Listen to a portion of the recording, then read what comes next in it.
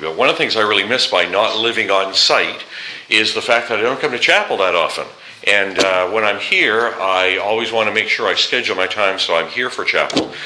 Because this is an important time for us as a community. I guess it's a time when I just look around and see us as faculty and staff and students, and a time when we recognize that we're worshiping together and sort of see beyond the busyness of what we're doing in our pursuits day by day. We often think about ways in which, I guess, the gospel is countercultural, the message of Scripture is countercultural, and we think about the ways in which in this sort of consumeristic world that we live in, the teachings of Scripture lead in quite a different direction. But today I want to think about being countercultural in a somewhat different way, because as I think about this passage in Proverbs chapter 3, I guess if I can put it this way, I think about my own culture, the life that I tend to construct for myself. And Proverbs 3, as I look at my own life, is countercultural to the way that I tend to want to live my life and the way I want to think and the way that I want to plan things.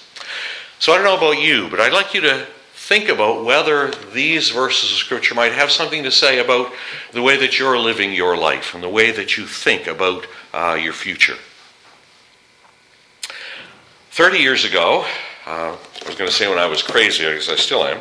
30 years ago, I was a full-time seminary student in Massachusetts while I was living in New Brunswick. I had 2 preschool children. My wife, Rosalie, had a half-time teaching job. We had 2 college students living in our basement to help pay the mortgage. I was half-time minister of outreach at the Woodstock Baptist Church. Life was a little bit busy, but manageable.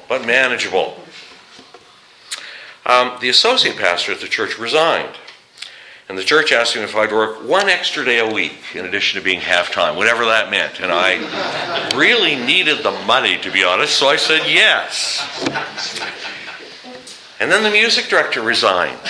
And the church wanted to know if I would be willing to direct the church choir and the youth choir and the instrumental ensemble. And you know, there was pay for that. And I said yes. Life was now being lived on the edge. Leaning over. But I was young. I had energy. And then John Bartol, the senior pastor, resigned to move to Nova Scotia. And a month later, the church had called me as their new senior pastor. I was still doing my seminary studies. I had 1 full semester left, 5 courses to complete. Now, in each season of my ministry, and I'm thankful for this, in each season of my ministry, God has provided me with a passage of Scripture that has really provided me with a sense of hope and a sense of direction for my life and for my ministry. And at that time in my young life, much younger than I am now life, I was feeling quite brilliant and quite capable, I think. I had a lot of energy. I really did. I was a good student. I thoroughly was enjoying my studies. I was reading lots of books and articles and sort of debating in the hallways with other students and soaking in the knowledge. I had big plans for the church. I thought I was doing okay. And so at that pivotal time in my life and in my ministry, one Sunday evening, churches had Sunday evening services regularly with a full sermon every week. And so one Sunday evening, I preached a sermon on Proverbs chapter 3. Now, I don't remember that I had chosen that particular passage for any strategic reason. It was probably a passage I thought would be easy to preach on in the midst of my busy life. I don't know. What I didn't realize was the extent to which the sermon was going to be directed at me. Let love and faithfulness never leave you. Bind them around your neck. Write them on the tablet of your heart. Then you'll win favor and a good name in the sight of God and man. Trust in the Lord with all your heart. Lean not on your own understanding. In all your ways submit to Him, and He will make your paths straight. I don't think the sermon was to move to Nova Scotia. And a month later, the church had called me as their new senior pastor. I was still doing my seminary studies. I had one full semester left, 5 courses to complete. Now, in each season of my ministry, and I'm thankful for this, in each season of my ministry, God has provided me with a passage of Scripture that has really provided me with a sense of hope and a sense of direction for my life and for my ministry. And at that time in my young life, much younger than I am now life, I was feeling quite brilliant and quite capable, I think. I had a lot of energy. I really did. I was a good student. I thoroughly was enjoying my studies. I was reading lots of books and articles and sort of debating in the hallways with other students and soaking in the knowledge. I had big plans for the church. I thought I was doing okay. And so at that pivotal time in my life and in my ministry, one Sunday evening, churches had Sunday evening services regularly with a full sermon every week. And so one Sunday evening, I preached a sermon on Proverbs chapter 3. Now, I don't remember that I had chosen that particular passage for any strategic reason. It was probably a passage I thought would be easy to preach on in the midst of my busy life. I don't know. What I didn't realize was the extent to which the sermon was going to be directed at me. Let love and faithfulness never leave you. Bind them around your neck. Write them on the tablet of your heart. Then you'll win favor and a good name in the sight of God and man. Trust in the Lord with all your heart. Lean not on your own understanding. In all your ways submit to him, and he will make your paths straight. I don't think the sermon was anything special. I don't have a copy of it, although I know I would have saved it on the floppy disk on my Tandy 1000 with 640K. But God used that passage of Scripture and the congregation who heard it to teach me to trust God more deeply than I had before. So I preached the sermon. I'm sure I was careful to apply the exegetical and homiletic principles that I had recently been learning in seminary. I probably thought it was a good sermon, skillfully delivered. But somehow God intervened to make sure that I heard that sermon in a way that I had not intended when I preached it. Several people talked with me in the week afterward about what a profound message they had heard, about not relying on ourselves, on our own knowledge and skills, and trusting God instead. It seemed that I was continually being reminded of that sermon and of that passage of Scripture. The chair of the Board of Deacons, in his annual report when he gave it, referred to that sermon as setting the theme for the whole church for the coming year. To trust God instead of relying on our own human resources. And after that, other people began referring to that scripture passage as our church's theme for the year. I had not intended any of that. But it had an effect on me. If everyone thought it was our theme verse for the year, I thought I'd better think about it a bit. So I started reading Proverbs 3 with different eyes. I was reading it not with preparing a sermon eyes. Do you know what I mean? I was preparing with different eyes. I was not trying to be an excellent Old Testament scholar as I wrote a term paper. I was not trying to be a skilled homiletician. I was not even trying to be a good pastor. I wanted to see what it said to me when I heard what it had been saying to other people. What was it saying to me? And so I read that passage devotionally, I suppose, thoughtfully, asking what I needed to learn from these verses that were having such an effect on others, and it began to change my attitude. Let love and faithfulness never leave you. Bind them around your neck. Write them on the tablet of your heart. What if my reputation, my witness, both inside and outside the church, is not based on how skillfully or how capably I carry out my responsibilities, and of course it isn't. But instead is based on things like love and faithfulness, based on my character, the extent to which the fruit of the Spirit is exhibited in my life and in my relationships and in my ambitions. In other words, my reputation, my witness, the way other people see me, will be a product of my dependence on God's Spirit to change me from within, not on my ability to live by my skills. Now that may seem very obvious to everyone in this room. But at that time in my life, when I was studying hard and working hard, I needed so much to hear that message. And it's a message I've needed to remember throughout my ministry. I love being a scholar. I love reading. I loved my job as a pastor. But being a scholar is not my primary calling, and I don't believe it's the primary calling of any Christian scholar either. Being a pastor is so much more than a job. So much more than what we do. So much more about who we are, and especially who we are in relationship with God. I love studying the Scriptures and having a sense of confidence that I understood God's Word, but I realized I needed to apply it to my life. That the application of the Scriptures to my own life is actually the most important part of sermon preparation. My calling. And I believe based on Acts chapter 26, it's every Christian's calling. My calling is to be a servant and a witness.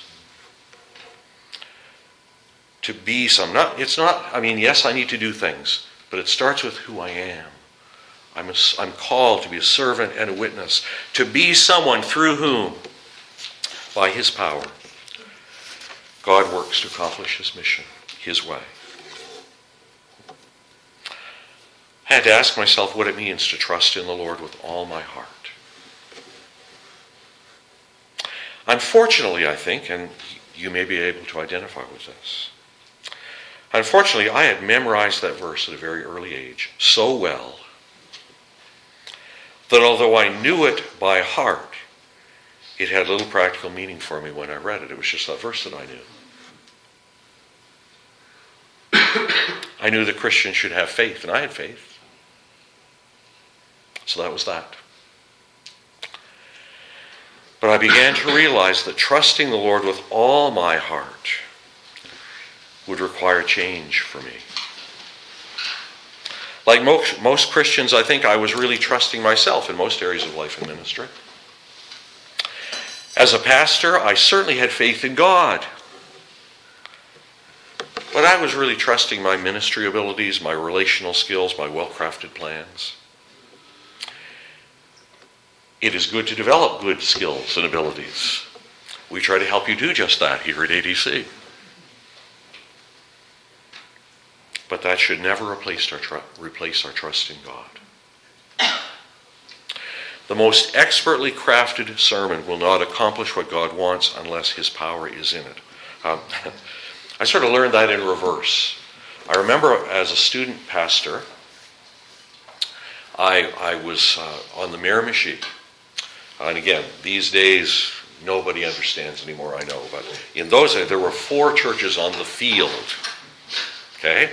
So, 9:45 Blissfield, 11:15 Doketown, 2 o'clock Carroll's Crossing, 7 p.m. Ludlow. 4 services every Sunday. And at that young stage in my life as a student, for me to get one sermon together in a week was a miracle. As I started working on Monday, and Saturday night I was usually sick to my stomach, as I was thinking, I've got to get this done by tomorrow morning. And so, 9:45, it started and went through the day. And I mean, there were let's say there were highs and lows in that experience. But I've always remembered one particular low that was, I think, the lowest. And that was when in Blissfield, I'm preaching the sermon that has taken me all week to put together, and I know it's a dud.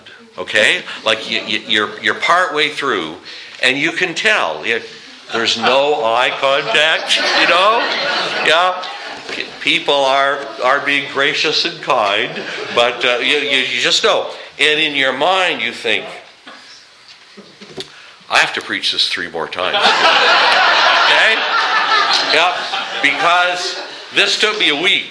This train wreck took me a week to construct. And I don't have time between now and 11:15 to do anything that's going to fix this. Okay? So, it is the humility moment. So you go to the next service, and you know it's going to be bad, and it is bad. Okay? And then you have lunch, and you go to the next service, and it's bad. But, I had no skill to anyway. So I'm at the 7 o'clock, and I'm just thinking it's almost over. And people are gracious, these little country churches, they're very gracious. And at the end of the service, people are filing out of the shake hands. Nobody's saying good sermon, pastor, but they're being nice. And this one really church leader comes to me to shake my hand. And as she shakes my hand, she bursts into tears and says, if you can preach a sermon like that, don't ever think that God hasn't called you into the ministry. And I'm thinking, she heard a sermon that I didn't preach. Okay? And I really think she did. That through that scripture from which I was trying to raise up a sermon, she heard a message from God that said to me, this isn't about my human ability. It's not that I shouldn't do my best. But it's not about my human ability. It's how God is going to work. Now, I don't think God wants us to preach bad sermons every week that he might work through that to our surprise. Thank you. But it reminded me, and it's been a reminder to me through the years, that if my sermon is just me, no matter how good it is, it's not what God wants it to be. And that's true of my life. If my service, if my leadership, if my teaching is just me, it's not what God wants it to be.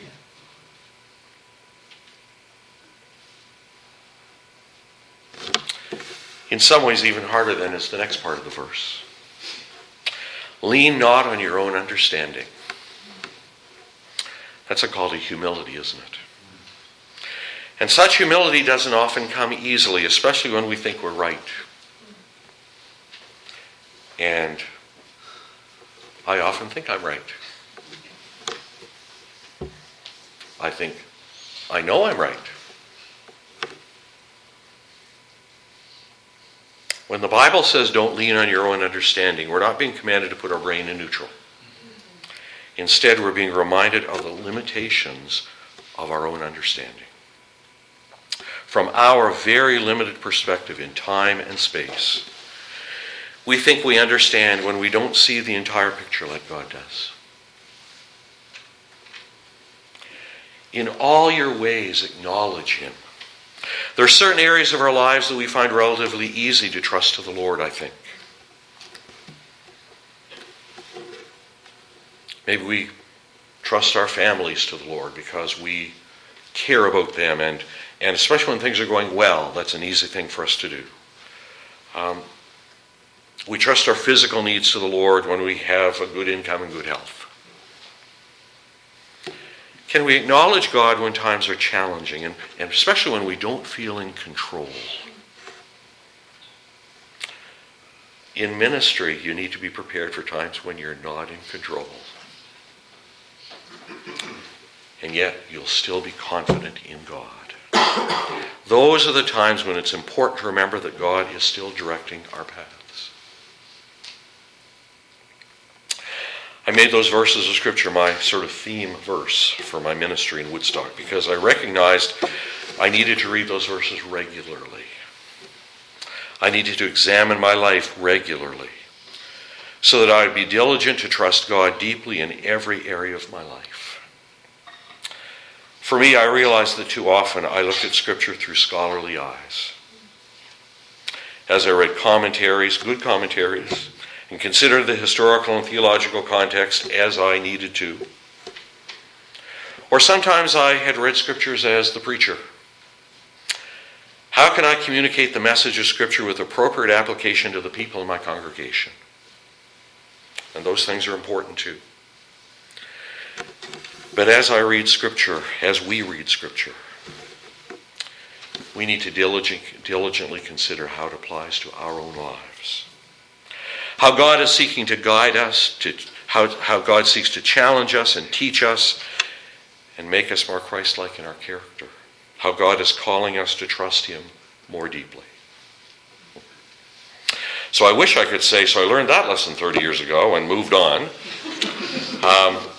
And I'm sure there are lots of other lessons I still need to learn, but I continue to need to be reminded of my need to trust in the Lord with all my heart, to lean not on my own understanding.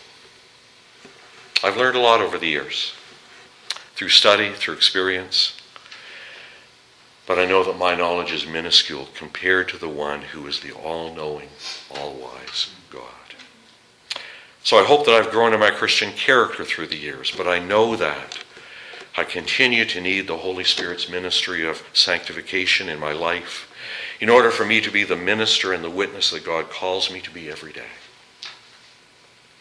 I know that as clear as my plans might seem to be, I need to let God direct me even when I think I know what is best. So in the midst of your studies, in the midst of your ministry to others, please allow the Scriptures to speak to your life, to challenge you, to encourage you, to guide you, to remind you to trust God deeply. Can I pray for you? Almighty God, thank you for your grace toward us, for the many ways in which you teach us that we might learn to trust you and to allow you to work in us that we might be the people you call us to be. Thank you that we can trust you because you are a faithful God. We pray in Jesus' name. Amen.